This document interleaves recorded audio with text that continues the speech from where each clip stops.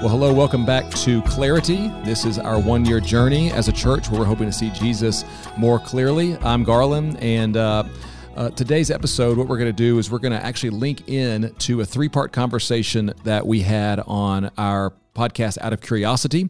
We asked where we're trying to seek biblical clarity for modern questions. And we did a three-part conversation on injustice. How do Christians engage with injustice in the world at a macro level, and then specifically in our country, racial injustice? And so part two of that conversation, Roland just invited a couple of Black people here in our community to share their emotions, their feelings, their hope, what they pray for. And it was just a really, really fruitful conversation that really blessed me just to be able to listen and hear. And so we're going to link into that conversation here on Clarity. Hope you enjoy. As we continue in our conversation about racial injustice, we really thought it was important to set aside time to hear from African-American Jesus followers in our community, and just to let them speak into what they're feeling, what they see the Lord doing, what they hear from Scripture, and what they would say to the church. And so I got to sit down in two different conversations with good friends, Warren Moore and Angela Hines, and the conversations were rich and helpful for me, and I hope they are for you as well. Like you said, I'm Warren Moore. And I guess I would describe myself like I do when I'm talking to people at work, kind of the four pillars of who I am. I first said that I'm a principle-based leader, and those principles are based off my Christian beliefs. I'm a person that loves competition and to compete, and you have to balance that with doing it the right way. I hate being put in a box. I think people try to box you in at times to label you. And to limit you. And then I love building deep, lasting relationships. And so that's a little bit about who I am. I'm a husband. I have four beautiful daughters, Ariel, Aubrey, Addison, and Aaron. And my beautiful wife, Anisha, and I just celebrated 14 years of marriage. So 14 years. Yeah. I'm Angela Hines. I'm a friend. I'm a worshiper. I am a person who's passionate and loves people. I'm currently employed at Tyson Foods, and I work in HR, where my job is to help people adapt to change. So I'm an organizational change manager. Well, so let's just jump right into the heavy stuff. There's no real way around it. So many of us were just horrified and confused when we saw that video of George Floyd's death and killing. And the way I've said it is, when you see one horrible incident, that's hard. But when you know a horrible incident is a part of something bigger, that incident's not isolated. It's a part of something bigger, and it brings up a whole lot of other feelings and questions. So just to start, like, how are you processing your feelings over the last couple of weeks? So I'll tell you a story, kind of how it really hit me over this last week or so, because, you know, we've been dealing with this for some time. Mm-hmm. But last week, I celebrated my oldest daughter, Ariel, graduating college. So we moved her out of college. Me and Anisha celebrated 14 years of marriage, and I had a birthday, May 30th. And so in the midst of that celebration, that week-long celebration, there was one day that stands out to me, and that's when my wife, Anisha, came in crying. And she was crying tears like when you lose a loved one. Yeah. And I know those tears because she just recently lost her mother. So it was the same type of tears. And so instantly I'm like, what's wrong? What happened? And she looks at me and says that I'm afraid that when you leave the house, that people won't see you like I do, as a husband, a father, Christian man, a lover of people. But they will see your size, and they will see you as an African-American male, and you can potentially not come home to me. And that's when it hit, because, you know, it's a foreign concept to many, but every day in America I wake up and realize that I'm a black man in America. and you do. It's conscious, Yeah. and what others may wake up and not even think about it. And part of that is because you know you're living to get rid of stereotypes and to get rid of biases, and so some of it I probably have normalized because it's been happening for a while, and so to see the groundswell that's happening around this, but to see how it affects my wife and worrying about me. And even last night, I said I was going to take a drive just because it was night. Yeah. And she was like, worried. She said, where are you going? Why? And so that's been, to me, probably the biggest thing I've been processing here is the fact that you witnessing these murders at the hand of police, and police that should be here to serve and protect. And just the racial injustice. But I'm encouraged. I mean, we're here.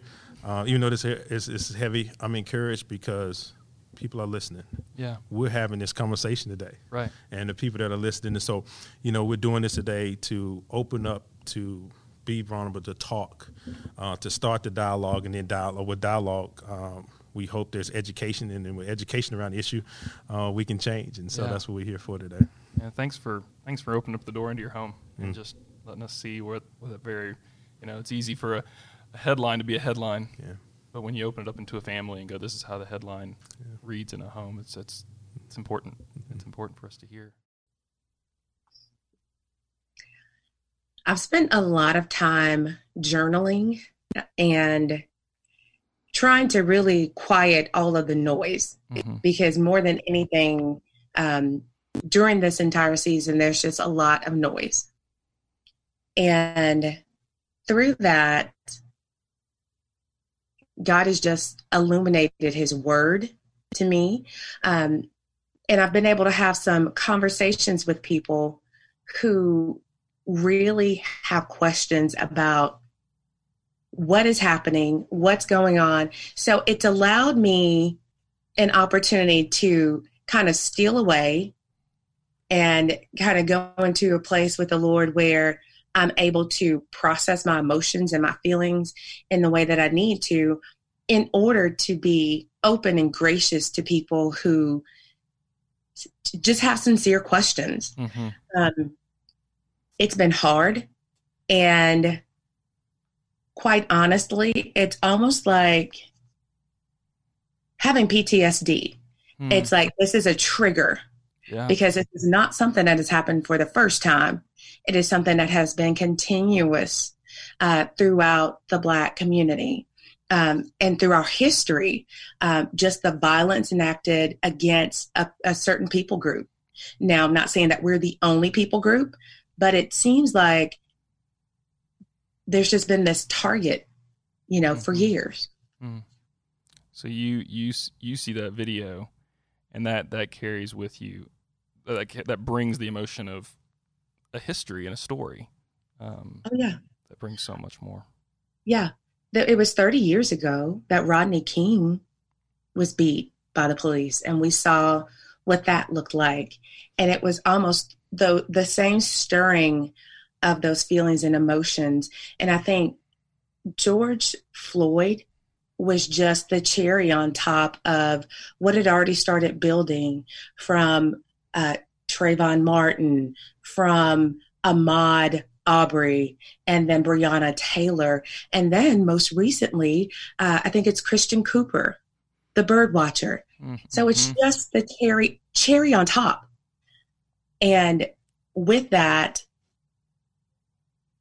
lots of feelings, lots of emotions.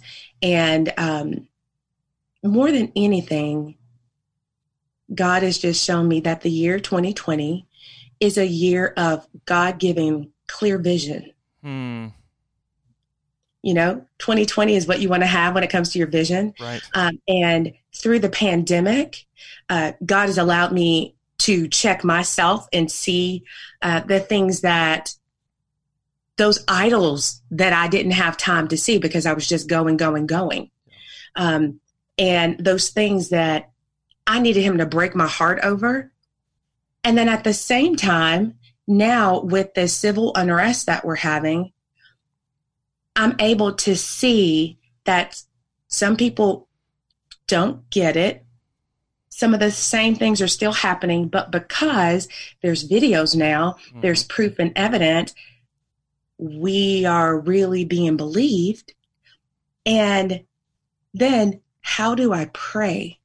How do I walk this out in a way that is honoring to God, that's honoring to the culture, Black community, and that allows me to serve as a bridge? Yeah, that's so good. Something that you said that maybe triggered a question for me. You talked about creating space for yourself to feel. That's what you did in your prayer and your journaling. I think our dream would be that the church can be a communal space to feel, a safe space. Yeah, I know that's not always the case. For a church that wants to love the Black community in our midst, any thoughts on how we can make the church a safe space to feel? That is a great question. And one of the things that I think that has to happen is that the church has got to be okay with feelings. Right? Let's be real. Yeah. And we haven't been a lot of times. Exactly. So that's the first thing. The church has to be okay with feelings. And then you have to understand that people are going to process feelings a lot differently than you do. And you cannot take personally the way a person plays out their emotions. Because the minute that someone doesn't feel safe to be who they are and process the way that they need to, it's shut down. They're done. Yeah. So that is the first thing. And I think to be able to do that comes at second thing, is to be able to identify what are some of the prejudices, some of the mindsets that I already have about a certain community of people that will prevent me from allowing them to be a safe place to feel. Yeah. Things I think about is I saw a sign that one of the protesters was carrying that says, "I'm not a threat." And I have a personal experience where I was going through some things that were triggered by some physical stuff. I'm a woman, so it was hormones, okay? Let's just be real. You have a wife. Yep, you understand the hormones. I do. So, in the midst of me struggling to figure out what's going on with my body, to allow those medications to do what they needed to do, I expressed to someone close to me, this is how I'm feeling. And that person took it personally and instead of leaning in to get more clarity, they pulled away. And that's what happens. That's what happens when you, have a bias that, people of color are, when they get angry, they get violent. Okay? Yeah. Yeah. And two, when they get angry, I'm unsafe. Yeah. And then people of color will never be safe to share if that's the perception every time they feel a raw emotion, that they immediately are scared of being put in that box. I heard someone share just yesterday that when we're uncomfortable with someone else's emotions, we either withdraw or we attack. Yes. Those are our two. If I can't handle what you're feeling right now, I'm either going to run away from you or try to shut you down. And what we really need is we need to move toward their pain. Exactly. And that's what I hear you saying is don't run away and don't shut them down. Exactly. In order to be a safe place, and not just for people of color, to be a safe place. And I love that you said that we either shut people, attack, or run away. That is what happens for people of color, but also for people who are who may have some racist bias or prejudice bent. They need to be educated. So we have to have that grace and that compassion to be able to remain unemotional, to have the conversations, and to learn from each other. Yeah. I mean, that sounds like the work of the Spirit of God right there. I'm telling, yes. And it's so funny because I would describe myself as a manager of chaos. Okay. I mean, change is chaos. Yeah. And change is hard. It's painful. It's emotional. Mm-hmm. So I think one thing that makes me good at my job is that I can set my emotions aside and listen to the person who's in front of me so that I can help them come to a solution so that we can get to that end result. Yeah. And we all have to take on that mindset of change managers. That's good. In a season where there is so much pain, chaos, fear, anger, people are grieving. And Paul tells us that, by the way, grieving's good. And he tells us that as believers, we can grieve with hope. What gives you hope right now? You know, you have to, because the last thing that any, I'm going to say, and I'm careful to speak from my perspective and not on behalf of all African-American people, but or black people here in America, I would say that we as a people don't want necessarily pity. Mm-hmm. So what we want is equality and to be seen the same, right?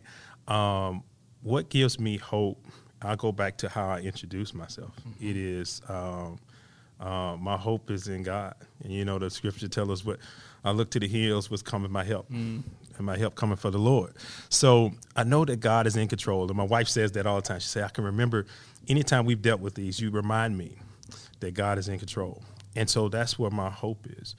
I would also say, and there's so much hope in the fact that people are leaning in and not shying away, that the message is being heard, and that we're seeing CEOs and companies and powerful leaders and leaders of all sorts, that it's not just African-American or black community saying that this is happening. Everybody's recognizing. And I think when you get that, you can get change. And so that's what's giving me hope, really today. First, it starts with my faith. And then that faith, and you look at people. And I've said this to people throughout the week, that I believe that there are so many more good people than evil. And I'm confident that love conquers hate. And so if we wrap ourselves in the image of God, which is love, that we can conquer this. And so I'm encouraged by that. Let me tell you what gives me hope. I was preparing for Sunday morning. I'm a member at Life Church here in Rogers, and Craig Grichelle, who's my pastor, my senior pastor, spoke about how the church should respond to racism. And I was like, okay, Lord, where are we going? I need to be in the Word. How do I need to prepare my heart? And he took me to Ephesians 2, where it talks about basically the work of Christ dying to break the wall between the Jews and the Gentiles. Yeah. And I love the fact that it was Jews and Gentiles. It wasn't black people and white people. It was two things. It was Jews who were the called and the chosen of God, and it was the Gentiles, those who did not know. Mm-hmm. They did not know God. So he tore down the wall so that we could be reconciled back to God and to each other, to have that unity with each other. And that just really, I sat in that for a while on Saturday night. And I think the language that was used, that really got me was the fact that, hold on, let me find it real quick. Mm-hmm. It said in verse 14, so Ephesians 2, verse 14, for Christ himself has brought peace to us.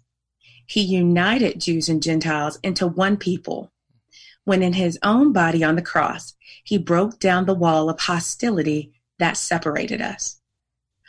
And it just reminds me that in this whole chaos, there is peace to be found in Jesus. Mm-hmm. This is the time we should be sharing the gospel. Mm-hmm. This is the time for discipling. Yeah.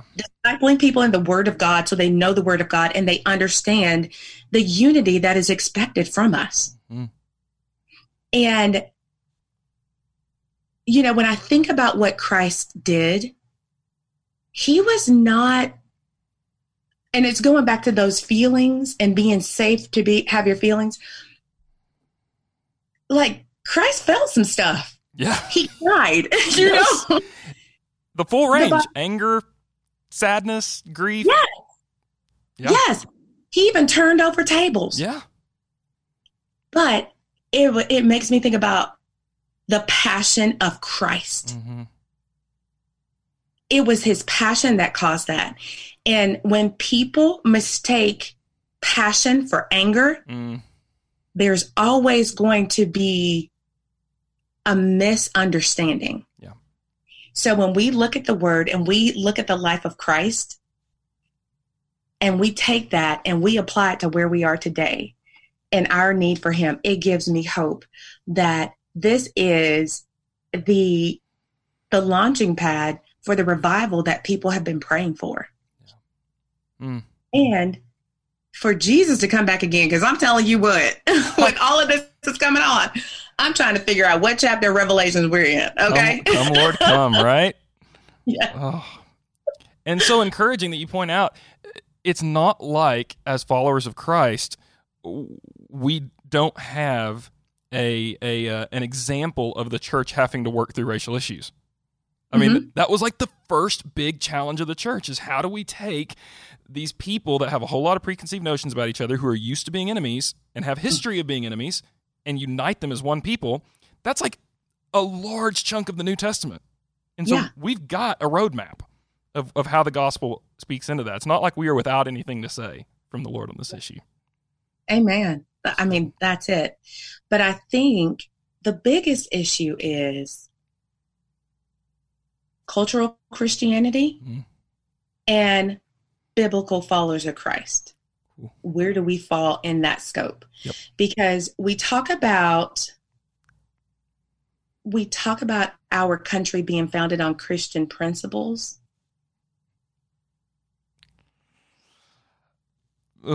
Yeah. There's a lot of things that can be said about that. Yes. And when we talk race, we think about you went and got people from another country, stole them, took everything from them, brought them here to make them slaves. Yeah. And then use the Bible to manipulate and to control. So that's the culture, and there's the biblical aspect of it. And what people don't understand is the things that have been done historically have such an impact on the overall cultural stance of the Black community. Yeah.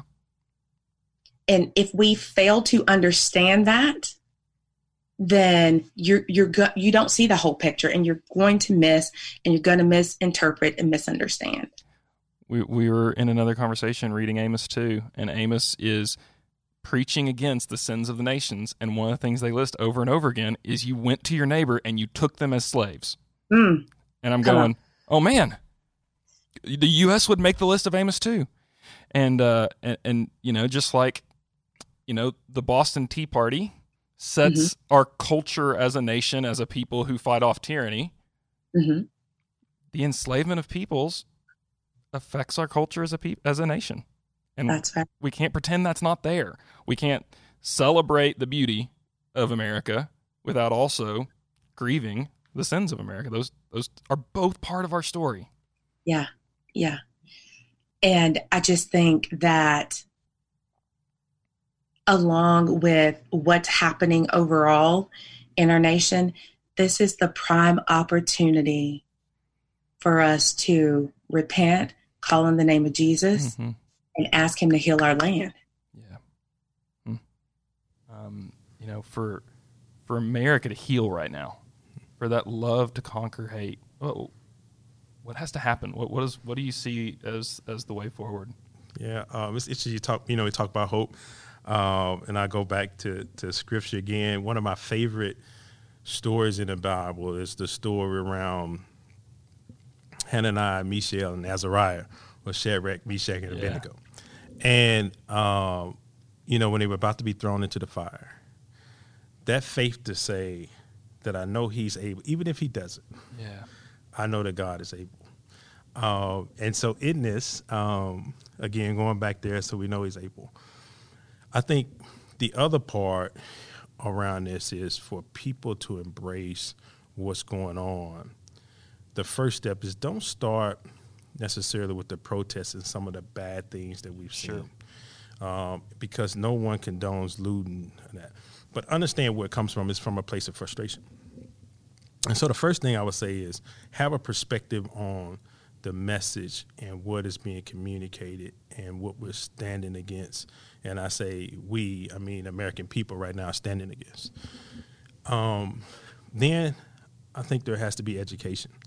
And education to the fact of understanding where all this race comes from. I tell people when you think about other countries, if you're from Italy, you're Italian. If you're from France, you're French. If you're from Spain, you're Spanish. If you're from Mexico, you're Mexican. Right. If you're from Puerto Rico, you're Puerto Rican. Here in America, we have black and white. Right. We should be Americans, and so when you go back to the fabric of how the country was built, and it really started around indentured servants, and so indentured servants were at that time European and African descent. And then it became this social construct around race, so you can identify who's who, and then you can begin to dehumanize. Right. When I call you black, so a dehumanize, and because of that dehumanization, then you can treat people different, and they were socially constructed as to one race being superior to the other. But when you look at genetics, we are 98.9998% the same. Nick, what I need and what you need around food, shelter, and housing is consistent. What we want for our kids, right, to have opportunity, to get education, to live out their dreams, is all the same. And so I think if we understand that this thing is socially constructed, and that you will hear, racism itself is a system, and what I mean by that is that the system or the institutions or the social bodies around people having opportunity to resources, people being able to control their own destiny, people having position or a chance to have a seat at the table. Those systems, when they're coupled with people who have racial prejudice, meaning they feel one race is higher than the other, is when you get this system of racism. And so educating that we're all the same, educating the fabric here, realizing that we aren't different, we want the same. And then how do we think through and work collectively to stamp out racism and evil?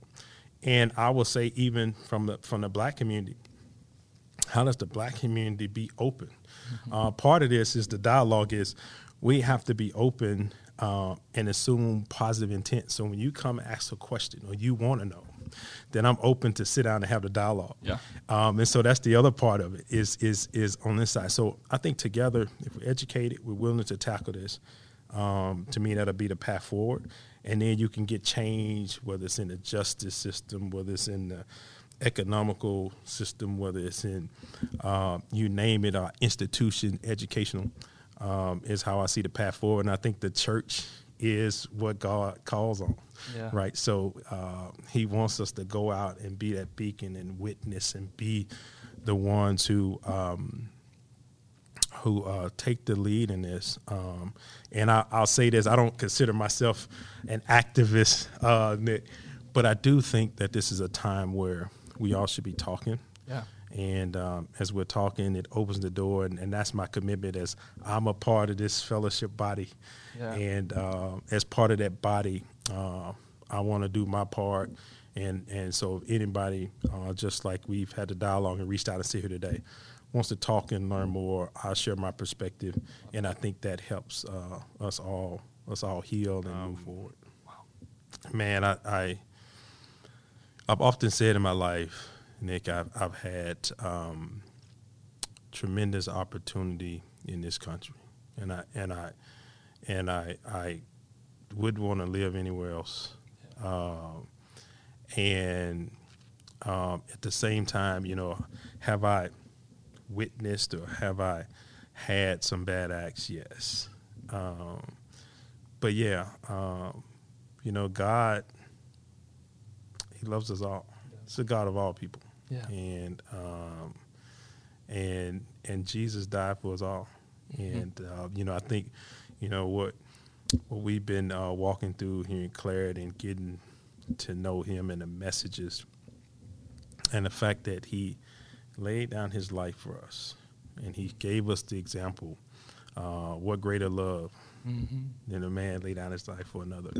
And so I think the courage for people to speak up when they see injustice, because there's this movement to make sure people know the difference versus being I'm a non-racist versus I'm anti. Yeah. And anti is to stamp out, is to call out, is to get rid of. Right. And that's what we all want to do it, and in the name of love. You know, it doesn't have to be vengeful in the name of love. In the name of love. When you think about, I love the way you've called us back over and over again to discipleship, because this issue is not one that is like a side issue from discipleship. Like discipleship will change the way we treat other image bearers. And so you brought up in our email exchange before doing this that you thought the second commandment actually is crucial. Take us there. Teach us a little bit. Come on now. Love your neighbor as yourself. So I've been reading a book by John Eldredge called Get Your Back Life. Get Your Life Back. Yeah. Okay. And in this book, he talks about loving ourselves. Mm-hmm. And one thing that it kind of brought to my mind is the fact that if we don't love ourselves well, we cannot love each other well. Mm-hmm. So what does it look like to love ourselves well?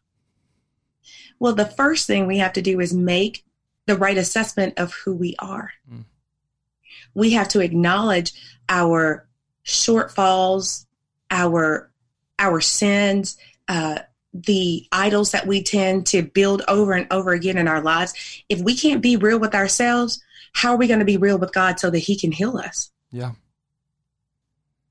And when I am able to see myself for who I am and my need for Christ, it helps me to look at my neighbor in a way that has compassion, in a way that wants me to make sure that they know Jesus, and also to come alongside them in unity and not in opposition.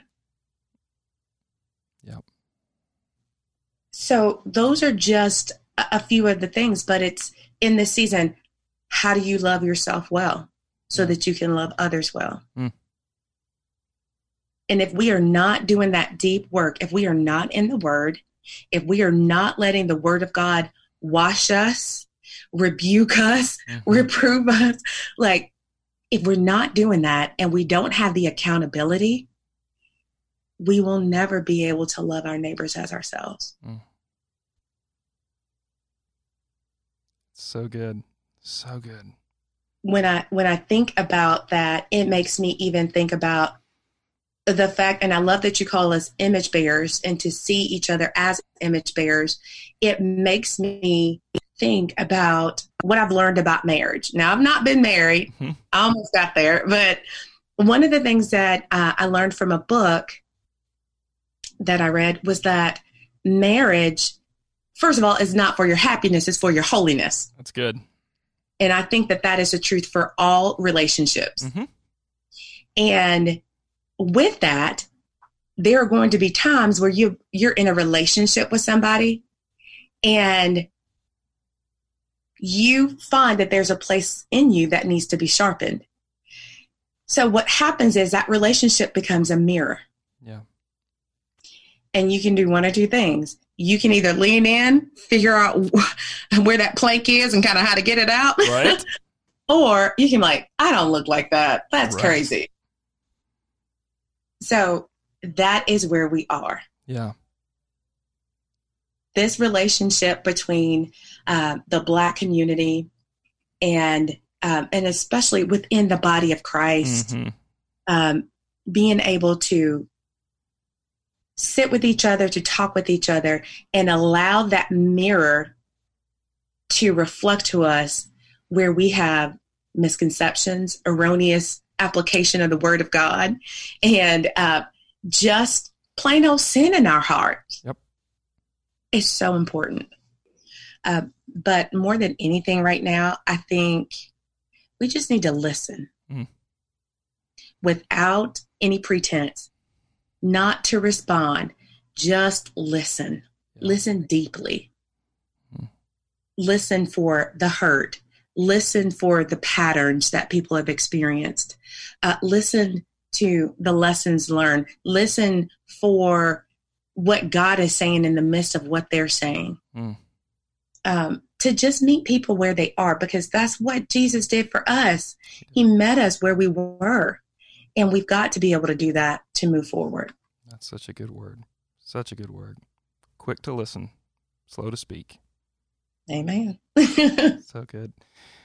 Angela, you've discipled us well today. I really appreciate it, and I appreciate just you speaking from your heart. I love the way you speak from Scripture, and you let God's word shape what comes out of your mouth. This is good stuff. Well, thank you. Thanks for your time. Yeah. Thanks for your walk with the Lord. Thanks for the way you lead your family, and you're leading us as a church right now. Oh, Appreciate man. you. Thank you for the opportunity, and know that my family is blessed by fellowship, and I love our leaders, and Mickey, Sam, Abel, who I've come to know closely, Bart, you now, Nick, and all our leaders around. I know we're prayerful, whether it's dealing with, COVID and that part. We're prayerful about when we come back, and what we put in front of the body. And so thank you for this opportunity. Thank you for your heart in hosting this. And, man, we'll stand together for change. Appreciate you. I'm putting you on the spot because I did not tell you I was going to do this, but would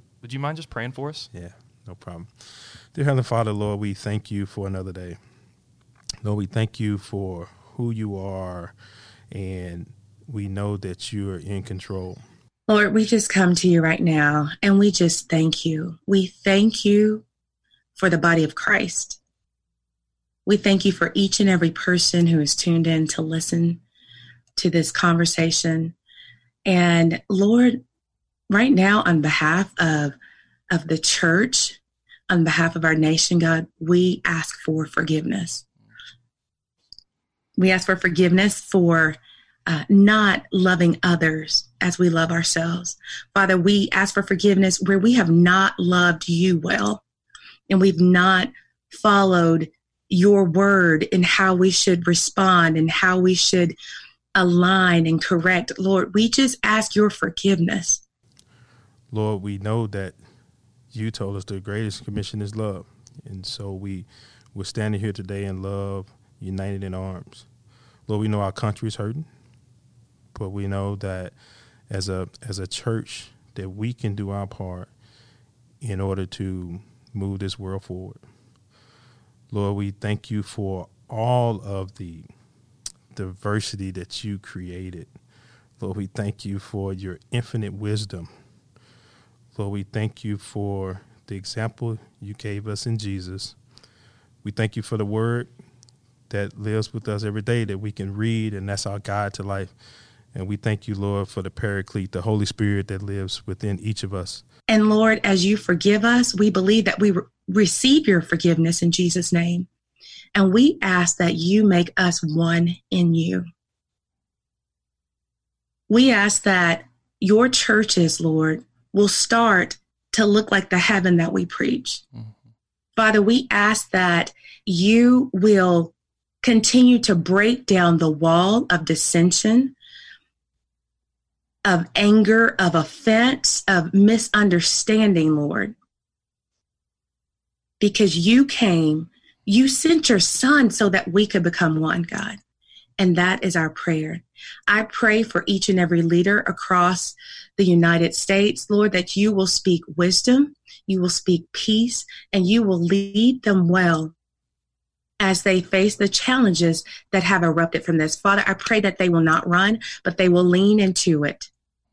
And I ask that you send brothers and sisters from all races and nationalities to stand beside them, shoulder to shoulder, preaching one God, one Savior, in one way. Lord, we ask that through the power of your Holy Spirit, you just continue to unite our hearts and unite us walking together hand in hand in a way that will honor you and that will ultimately glorify, magnify your kingdom. And Father, we thank you for the hearts and the lives that will come to you as we move forward in this. And we thank you for the revival that is to come. And so, Lord, we ask that you continue to bless this church body. You continue to bless our leaders. Lord, you continue to bless this nation as it heals. And we know that you are able. We praise you. We thank you. We count these things done in the name of Jesus. And it's in your darling son, Jesus' name we pray. Amen. Amen.